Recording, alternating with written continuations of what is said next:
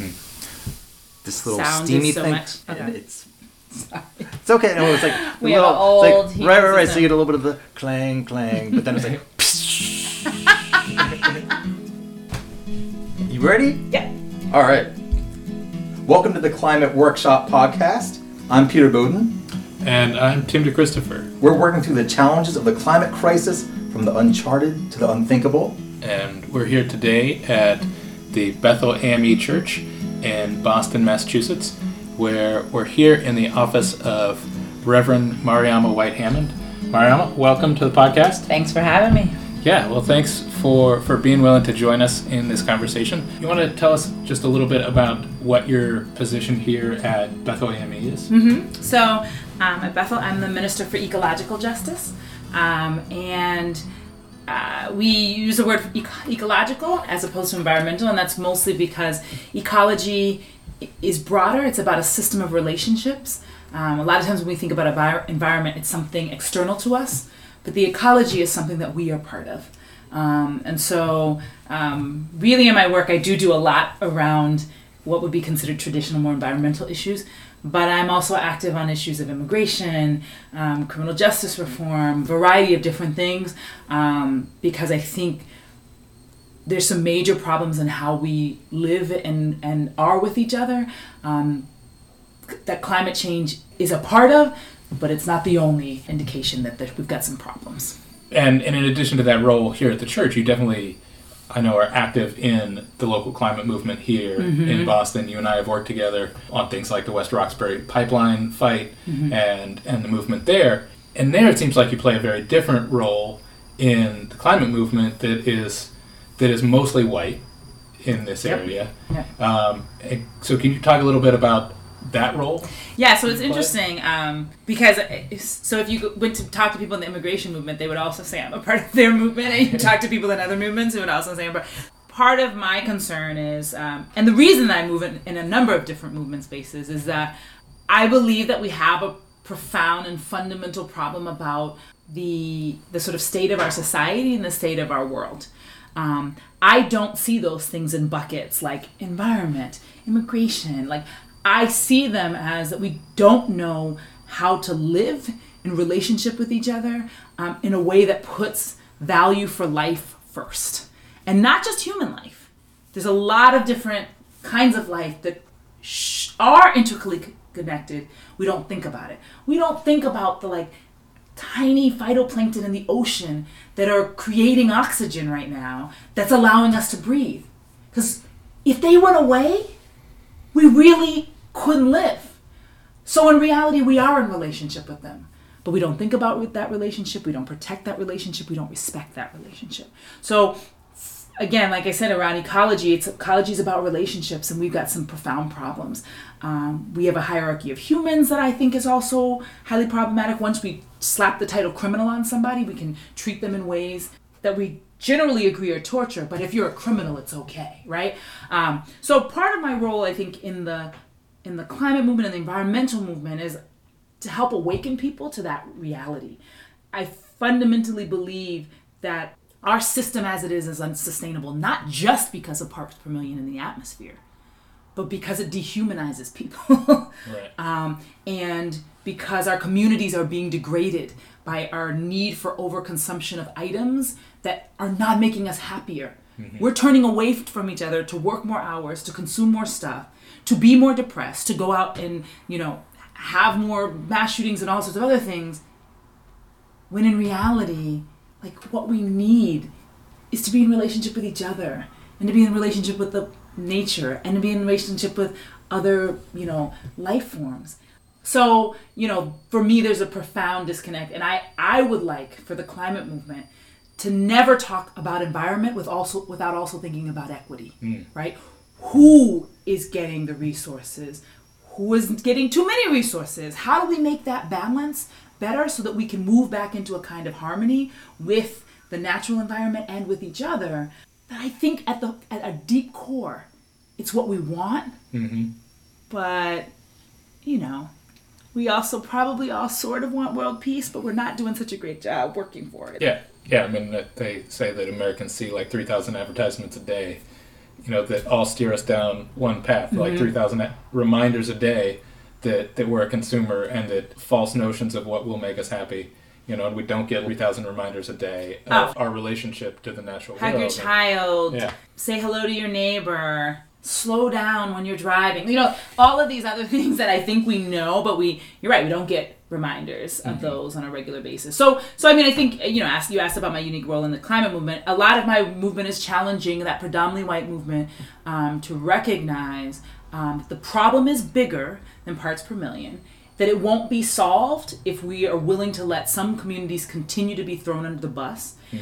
And while it is very urgent, we certainly should not use the urgency of climate change to justify and replicate unjust systems that are affecting those people who already didn't consume very much and who already are going to be deeply affected. And so, it's true. And sometimes there are times when I am the lone chocolate chip in the bunch. But, part of my work here and in other places in my community is to really develop and support more leaders of color to come into that movement. Right. And also, to some extent, particularly women.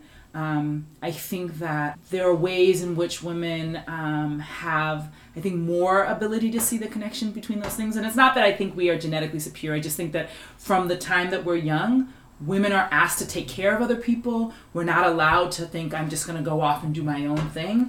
We are trained and supported to build those kind of relationships that make us think about other people at the same time. And, I at some point I want to talk about how I think we are raising our boys with emotional deficiencies that are crippling them, and that we all should take responsibility for that, as this whole Me Too campaign is raising. How many men are really off in our society?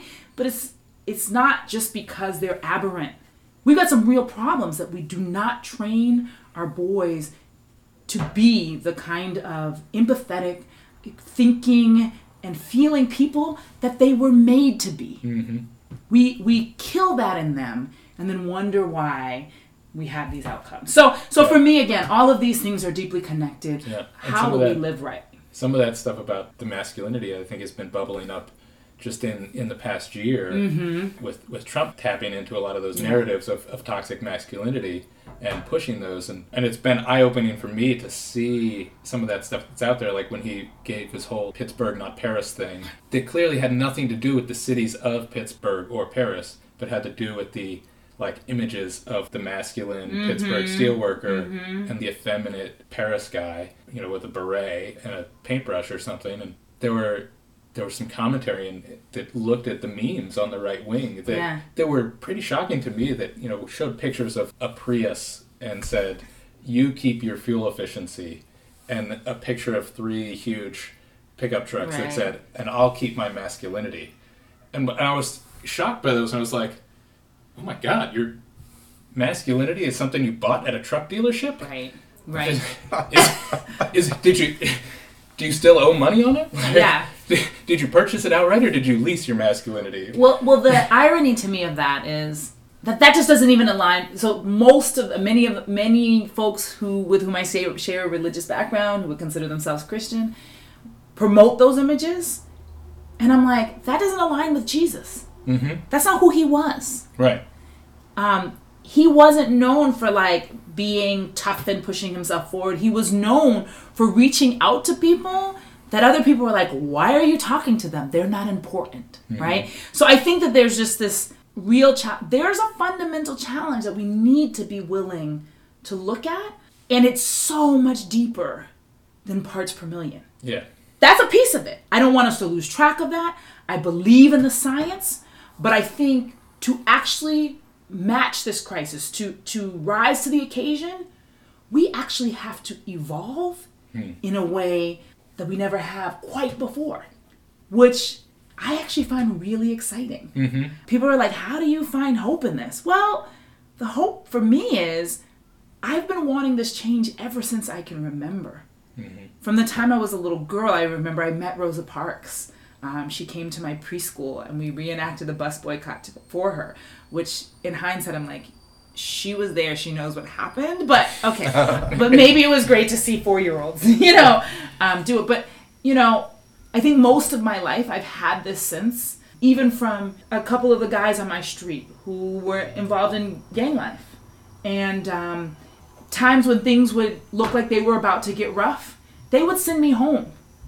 And I remember thinking, they're protecting me because they have this hope and vision for my life. I wish they had that same hope and vision for their own lives. Because maybe our communities could be in a different place if so many of our young people, and particularly our young men, did not think that life on the streets or selling drugs was their only option, right? So I know there are many people who are awakening, people who are, still working through their disappointment as what they've seen in the US. But I felt that sense that something needed to change for a really long time in my life. So I'm not happy that we're facing such cataclysmic change. I'm not saying that I see the ice caps melting and I'm like, great. No, I do not feel that. I feel the same overwhelm sometimes and the same sometimes moments of just depression when I think about where we are climate-wise. But I also say to myself, and this is probably also connected to my faith tradition, I believe that God has called us to be in relationship with each other in a powerful way. And maybe this is what it will take to get us to be the people that we were made to be. We were made to be in a relationship with each other, to see a flood coming and go knock on the door of our neighbor and ask them, are you okay? And even if they're not our blood, to become the family that they need in that moment. We were made to love each other's children, not just the ones that were our own. We were made to see someone at the bottom of their sort of pit and say to them, here's my hand. Not only am I going to pull you up, I'm going to walk this path with you, even though you're probably going to have some bad moments too. That's what we're here for. And unfortunately, we've decided that our lives are about a whole bunch of other things that I'm not knocking. I have a smartphone like everybody else. I do, I am boycotting the NFL now, but I won my fantasy league last year, and I was the only girl in the league, and I won last year. So I'm like everybody else. I live in this system. I'm not completely out of it. But I do have this vision that we could be better. Right. I believe we are better. And sometimes tough situations help us to become the people we were always supposed to be. Right. Yeah, and I know from talking to you in the past and working with you that you've been in a situation of having to try to expand those narratives in multiple directions and build those bridges between different communities, trying to build those relationships. And we've talked in the past about the challenge that you face of trying to engage your Black church here and the Black community in the struggle against climate change when they face so many other urgent struggles and things that they're already fighting against and threats that feel so immediate and that are so immediate. And you were talking about acknowledging this relationship with how we're impacted by plankton. How do you get people that are currently threatened by economic insecurity or police violence or any of the struggles that are the day-to-day struggles, how do you get them to also see that relationship with plankton? Yeah. Well, I mean, I think that the first thing is to pull back. So we often tend to organize in issue silos, right? And so it's almost like we make the proposition that if you care about criminal justice, then you don't have time to talk about homelessness. And if you care about one thing, you don't. So part of it for me is to say to people, let's first talk about the connections, right? Because there are definite connections. One of the powerful moments for me was after Hurricane Katrina, the story came out about that they had no plan to evacuate folks from prison. So for a second, they were going to just leave them there. Allow the waters to rise and people drown in their cells. And that hit me hard because at the time, one of my cousins was locked up. What if we had been hit by the same thing? Would I have been mourning him? Would I have had any idea what happened to him? All of those things. So I think that for me, part of it is, I'm a preacher. I try to tell the stories, both, the ones from the scriptures, the one from our lives, the one from my own life, that help people to see the connection between these things, because the only time you feel like you have to make a trade-off is if they feel like separate things. Now, you might be called to do more in one area than another, but if we all carry the burden for all of these challenges together, realizing that they're interconnected, and also realizing that the solutions are also interconnected, right? If we had better relationships, maybe some of our families that are struggling would have other outlets and people to help support, so young people wouldn't end up going down some of the paths that they did. And then maybe also our elders would not be left in homes by themselves, so that when heat waves come, they die alone in apartments by themselves. The solution, I think, to most of these problems is weaving tighter relationships and taking care of each other. Because I think once we care about each other, we also might be willing to make some of the sacrifices of comfort for a relationship. We've chosen comfort because I think our communities are degraded. I'd be willing to be more uncomfortable with some other people that I love, right? So I think if we're going to ask people to make sacrifices, to do some, pretty radical things and let go of their pickup trucks and walk, and they got to know somebody's going to walk with them, and so I think, some of the proposition to people is, I'm not telling you to stop working on criminal justice or to let go of economic justice. Actually, could we be thinking about how we're looking at economic justice and climate together? I know of a group in Chicago, for instance, that just did this piece where they needed to do more energy efficiency. They wanted to create this core of people who would do energy efficiency audits in the community. And the young people who are at the greatest risk for being locked up are kids who are in foster care. They age out, they don't have the relationships and supports that they need, and they usually end up in the prison system. So they said, what if we train kids coming out of foster care right out? They would go, they would have a direct path into this home energy efficiency program. So suddenly, people who thought they were foster care advocates, and people who thought they were energy efficiency advocates, and eventually people who thought they were about criminal justice reform, are all working on the same thing. We don't have to function in silos. Right. There are much better solutions that are available to us when we get in the room and think about how we're attacking multiple challenges at the same time. So, my proposition to people is, you may get farther on this thing that you're already working on, right? If we can find ways to bring these together, and particularly if we're working with poor folks who are struggling with 12 things at the same time, shouldn't we be trying to work together to figure out solutions that help people, lift people up in 3 ways at minimum at the same time, right? So, and that's something that I know we've talked about in the past, is that building those relationships that make the community stronger, and that being an entry point into the conversation about climate change, starting with that discussion of climate resilience to climate change, where normally we have this narrative of climate change that starts with the problem and where the problem came from. There was the Industrial Revolution, and there's these emissions, and they have this effect on the atmosphere, and then that's going to have these impacts on our society, and then we'll have to be resilient in response to it. And it's the end of the conversation is the resilience piece, and one of the things we had discussed a while back is that end of the conversation could actually be an entry point into beginning with what resilience looks like for these communities, and how to build that, and how to expand that awareness into taking into account the threat from climate change. And I know you had tried some innovative programs here around that conversation around resilience. So I'd love to hear an update of how those conversations have been going. So, you're totally right. This question of starting from we made these decisions and they came to that. Well, that makes a lot of sense if you were part of the people that were making the decisions. But if you were already crapped on by those decisions, if the Industrial Revolution already didn't fully work out for you while you got your job got automated away, right? Starting from that place probably asks you to take responsibility for things that you feel like you didn't actually get to choose. Right? If you already take public transportation because you can't afford to do anything else, then do you really want to talk about emissions? Right? No, not so much. But if you know that when the flooding comes, your neighborhood is going to get screwed and probably no one is going to be there to help you, that is a probably better place to start from. And so for folks who, again, we could all do better.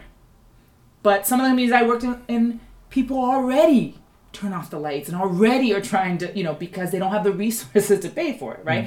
And so this question of like, if Sandy had hit us, who are the communities that would have been left out? Who would have been struggling? Who would have had to rely on each other when they went down to take care of the fancy houses downtown, right? And so I think that allows us to ask this question of, if we know this is coming, what can we do together? One, to minimize the impact. We still do need to talk about what we need to do. Like, I don't think we should just keep living and waiting until like it's the worst that it could be, right? So we do talk about that. But how do we begin to reweave community that's going to help us to face these impacts in a good way? Ultimately will make our community stronger, and might also serve as a platform for us to do a series of other things that we also needed to be doing anyway, in terms of economic development and in terms of public safety and youth support and all of those other things. So if you start from a resiliency perspective, then knowing each other, planning, and being in relationship really become important things to do. So we did do a climate simulation, and that part of that was just to really look at and think about what if a severe storm hit Boston, which communities would be affected, where would the water go? We'll be doing even some more of that. And who was a part of that simulation? So folks from our congregation, so there were some churches from the city, some churches from the suburbs, or I shouldn't say just churches, it was communities of faith, because we had synagogues, so we had a mix of folks. But it was a powerful conversation. We did also try to have the conversation with some political folks. That was a little bit more challenging. Not sure that we'll do that again. We will at some point, but that was a challenge there. We also have a group of people, so like we did a solar panel project here at our church, and in the middle, like the incentives got cut, and people were like, why did the incentives get cut? So then we started looking at like who gets incentives and who doesn't, and where the money's gone and where the money hasn't. So like we're part of a group of folks that are advocating around solar access for all people, right? And then there's folks who are involved around environmental justice. This question of like, if your community already has toxics in it, what will happen if a flood also hits? Right. And then maybe we need to clean that stuff up now, because you don't want to have the same toxic brew they had in New Orleans, where people were just like, I see something in the water, I don't know what it is, I don't know if it might kill me. So I think this summer in Houston, that was a huge issue. Yeah, I mean, they had refineries flooding, they had all kinds of stuff that was in the water there. And as well in Puerto Rico, they had a lot of Superfund sites that flooded, and people didn't have any other access to drinking water other than what was coming out of Superfund sites. So I think that sometimes starting from that other end, for folks who know they will face that, because none of us will be fully exempt, but there's some communities that seem to always come out on top. Always get what they need, and others that don't. And in relationship with folks who have been in some of the communities where folks are struggling more, this question of how do we think about what we need both now and in the future to be ready, and part of that is also recognizing that we shouldn't wait for somebody else, right? That some of the work is being ready ourselves, knowing how to rely on each other, knowing what resources we want to make sure are physically present in that community so that we are more prepared. And I think that gives people a little bit more space to recognize that climate change is not just 100 years away, it's now. I think it also helps us to get real in a way that's not just depressing. Because sometimes you hear these statistics and you're just like, oh my gosh, we're all going to die. You know what I mean? And if you feel like that, then sometimes I think you can just move into denial mode. Like, well, there's nothing I can do about it, so I'm just going to keep living, right? But if you start from the perspective of like, how do we start thinking about what we can do?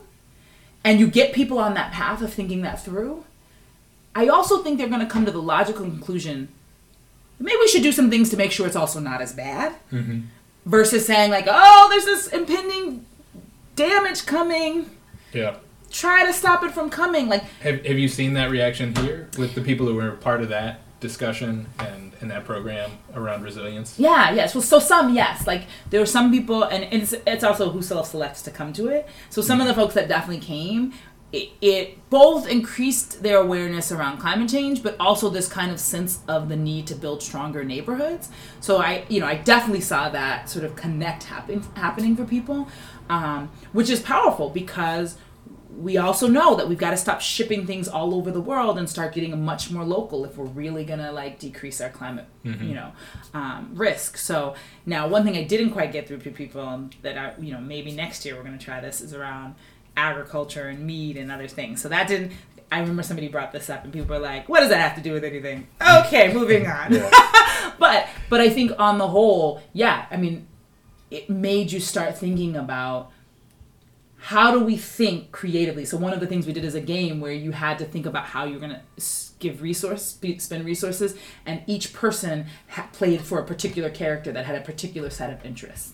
And this question of how will we balance different people's interests, different people's needs, how do we begin that? And that's really about getting better around dialogue, getting better.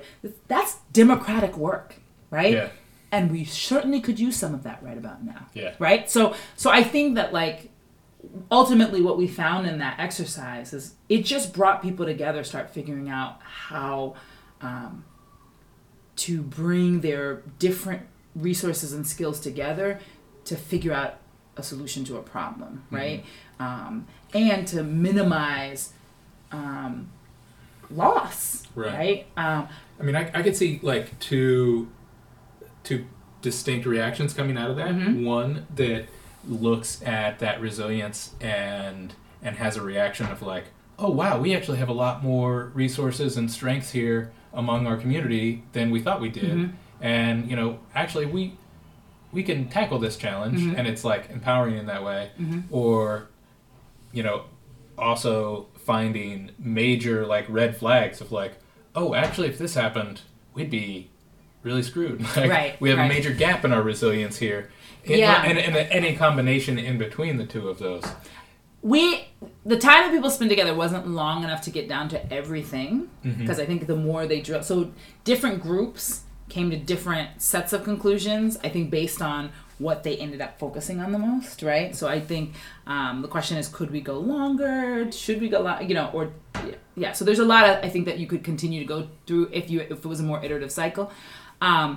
But I think the other thing that was really interesting, so we learned a lot about what the city of Boston was trying to do, and there was a real strong reaction to this like proposal to create a seawall.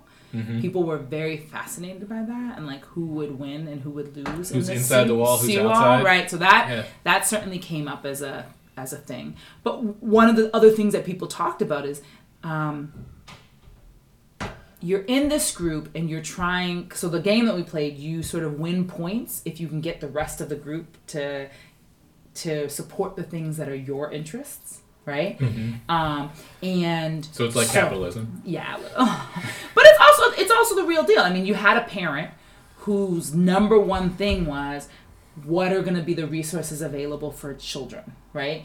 Or you had somebody who was a journalist who was really thought it was important that whatever we do, people get to tell their stories. So not all of them were bad things, right?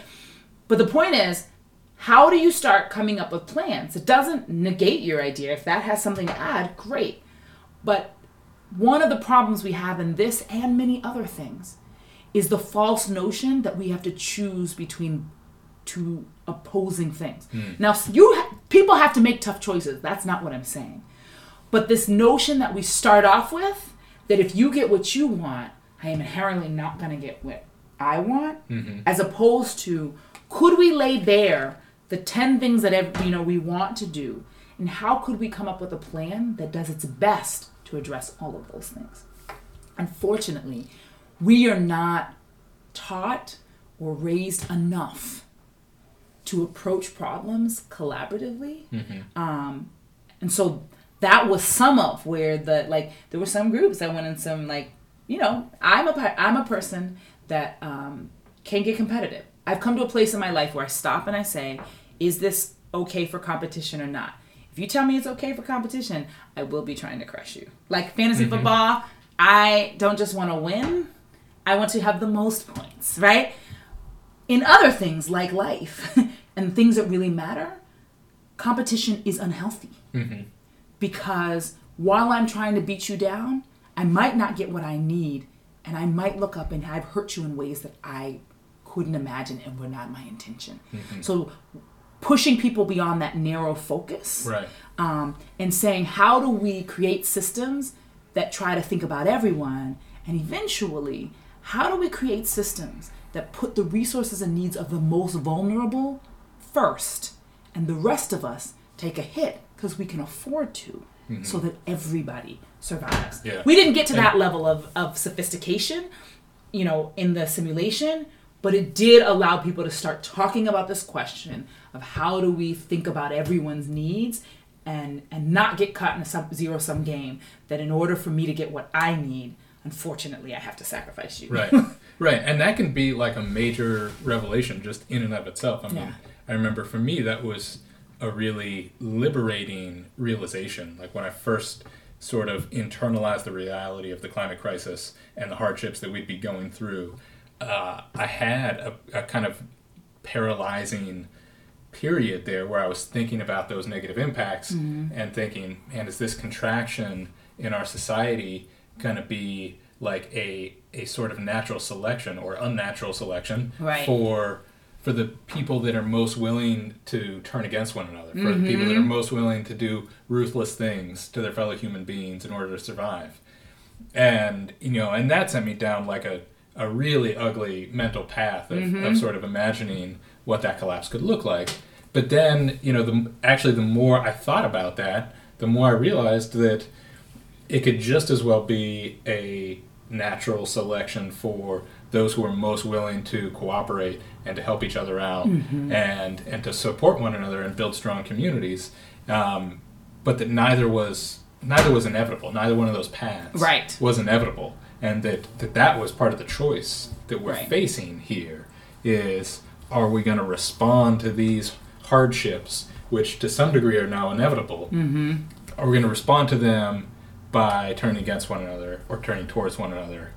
And is it going to be a selection for cooperation or a selection for the most ruthless kind of competition? Well, the reality is, I think you're right, neither path is inevitable.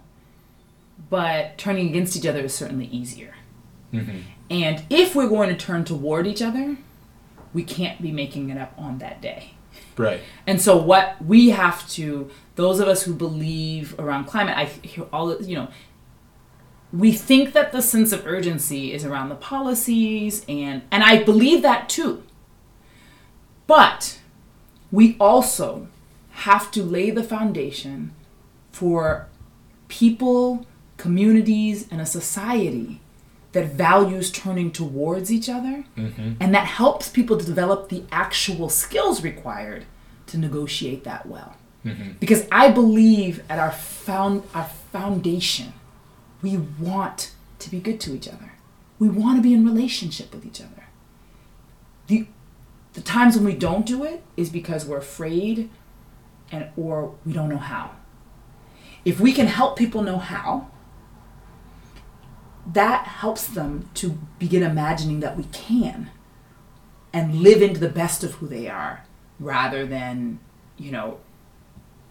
unfortunately follow the path to the worst of who we can be. So it is not inevitable that we will do the right thing, but it is also not inevitable that we'll do the wrong thing. Because at our core, I think we want to do what's right. But we'll only do that if the right relationships and systems are in place to do that.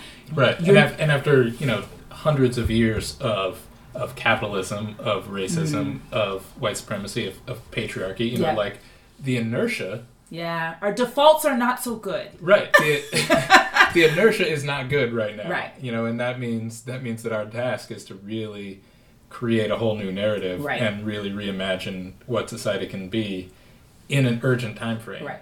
And that's why climate activists need to take that seriously. So I remember somebody was telling me who does work with a group of people who are doing work around the pipeline. And she was trying to convince them to show up to some work around racism. And they were like, what does it have to do with the pipeline? Okay, I totally agree, and I will show up for people around the pipeline. But again, if you believe that we're creating a new society, we got to start being that new society right now. Yeah. Not just on the issue that's down the street from you, but like on the much larger piece, right? And again, I'm not saying, I mean, I'm sure that person feels the urgency of the specific issue that they're in. But part of the trap there that the climate movement has fallen into is that we've been told for a while in the climate movement that we have to present an optimistic sort of image of how we're going to solve the climate crisis and how it'll be great, and we'll avoid all of those worst case impacts. Yeah, that's over. But we've known at least since 2009 and the failures in Copenhagen and the failure of U.S. climate legislation, we've known that it was too late to stop climate change. And yet we've been told not to say that. Mm-hmm. And so we haven't really acknowledged that reality that this is going to be that critical juncture where we're going to have to choose which path we're going down. Right. Because we're still telling each other these lies about how maybe we can make it okay. Like, maybe we can limit climate change to 1.5, or if not 1.5, maybe we could limit it to 2C. Yeah. Yeah. And you hear these people selling these, like, carbon capture. Like, I hope it works. I hope you can suck carbon out of the atmosphere. But I'm certainly not putting all my hope there. Like, I hope some researchers off trying to figure that out. Right. Just like maybe it's great that people are trying to figure out how to get to Mars, but I'm not putting my hope there. And if the solutions that we have make us better people, then they're worth pursuing anyway. A few months ago, I was talking to someone who's not a full-on climate denier, but a climate skeptic, let's say. And I said to him, well, is any of the things I'm advocating about what we need to do, could you tell me if you think those are bad things? Like using less, spending more time together, being more local, looking out for each other and having a plan in case of emergency. He said, no. I said, okay, well then you don't have to believe in climate change. If you will just do these things and join us in those efforts, we'll see what happens in 10 years. I'm pretty sure 10 years from now, you're going to be a believer, not because I told you, but just because we're going to live it. Mm-hmm. And so I think, sometimes I'm concerned. I'm not saying we should allow people who are blatantly lying to stand. But, like, I'm not sure I'm going to spend a ton of energy yelling at someone who's a climate denier. Because the truth is, I know denial well. I know people who have addictions. You cannot tell an alcoholic they're an alcoholic if they don't want to believe it. Mm-hmm. That's a waste of your time. It's not going to use. Now, someday they will unfortunately fall down the steps or steal from their child or do something, get into a car accident that will make them come to a realization. But you can't make someone hit rock bottom. You can't make someone acknowledge something. Mm-hmm. And so I don't know if that's a good use of our time. What you can do is create the kind of loving community that the person's going to need when they come out of it. Because the beautiful thing is, once they come to the other side often, they will be your biggest advocate. They will be strident. They will be committed because they will know how bad it can be, right? And so I think that there's just times where I'm just not sure that we've been really strategic. And I think this is mm-hmm. one, like pretending like we can fix it. No, we can't. We can make it better than mm-hmm. the worst. But at this point, it's going to be bad. Right. But we can face that together in a way that doesn't have to be catastrophic or cataclysmic. Right. Because if we took care of each other. And we can face it in a way that brings out the best in our humanity right, instead right. of the worst. And we may find things along the way, old things that we threw away that were worth preserving, mm-hmm. and new things we didn't imagine because we were siloed. So for me, again, I'm excited. Not because I think it's all going to be peachy and awful, but if I'm going to struggle again, I'll do it with people I love and feeling connected. And right now, I think, honestly, people feel so disconnected. Mm-hmm. People feel, a lot of people are like, I don't understand, all the folks who support Trump. They believe something is profoundly wrong and needs to change, and I do too. Now, let's have a deeper dialogue about what we think is profoundly wrong. And I want to tell you from my own perspective why I can't go back to the old way. That old way did not work for me. As a woman, as a Black person, as a Christian who believes in justice, I'm not interested in going back. But I believe that we might be able to go forward and find something better than what we believe that old past was. I believe that even a lot of those folks that probably on the political spectrum I don't agree with, they want something better too. I mean, I'm not exactly happy about this current solution. But I believe about them what I've already been saying. At their core, we want to do this and we want to be the best people. If we don't think that's possible, we will revert to another way of being that protects ourselves, right? Again, not justifying it, but I get it. I see it all the time as a pastor. You have people come in, I don't know what's wrong, okay? I think you could ask 5 people in your life and they'd probably tell you. But it's not my job to tell them right away. It's my job to help them see that and then find the courage to change that thing, because just knowing what it is not enough. So we as a society, I think in many ways we know what's wrong. We know that something's wrong. We know that something needs to change. But we need help finding the courage to face that thing and then change. And that's where I think we're stuck. Right. And that takes a lot of courage when we're stuck in a comfortable position. Right. And I think climate change is part of that force that's pushing us out of that comfortable slump and saying, you don't have a choice to be courageous right now. You've got to do it. You don't have a choice to create a new future or a new society or a new narrative. You got to do it. And that's the point that we're at. And that's, in some ways, an exciting place to be. Yeah. Well, I can't change the weather, but I can be part of creating that new society. And that's what I find exciting. Well, thanks for doing that work. Thank you. Yeah, and thanks for joining us on the Climate Workshop podcast. Thanks a lot. It's been good to talk. Our music is by our friend, colleague, and favorite troubadour, Brian Cahall.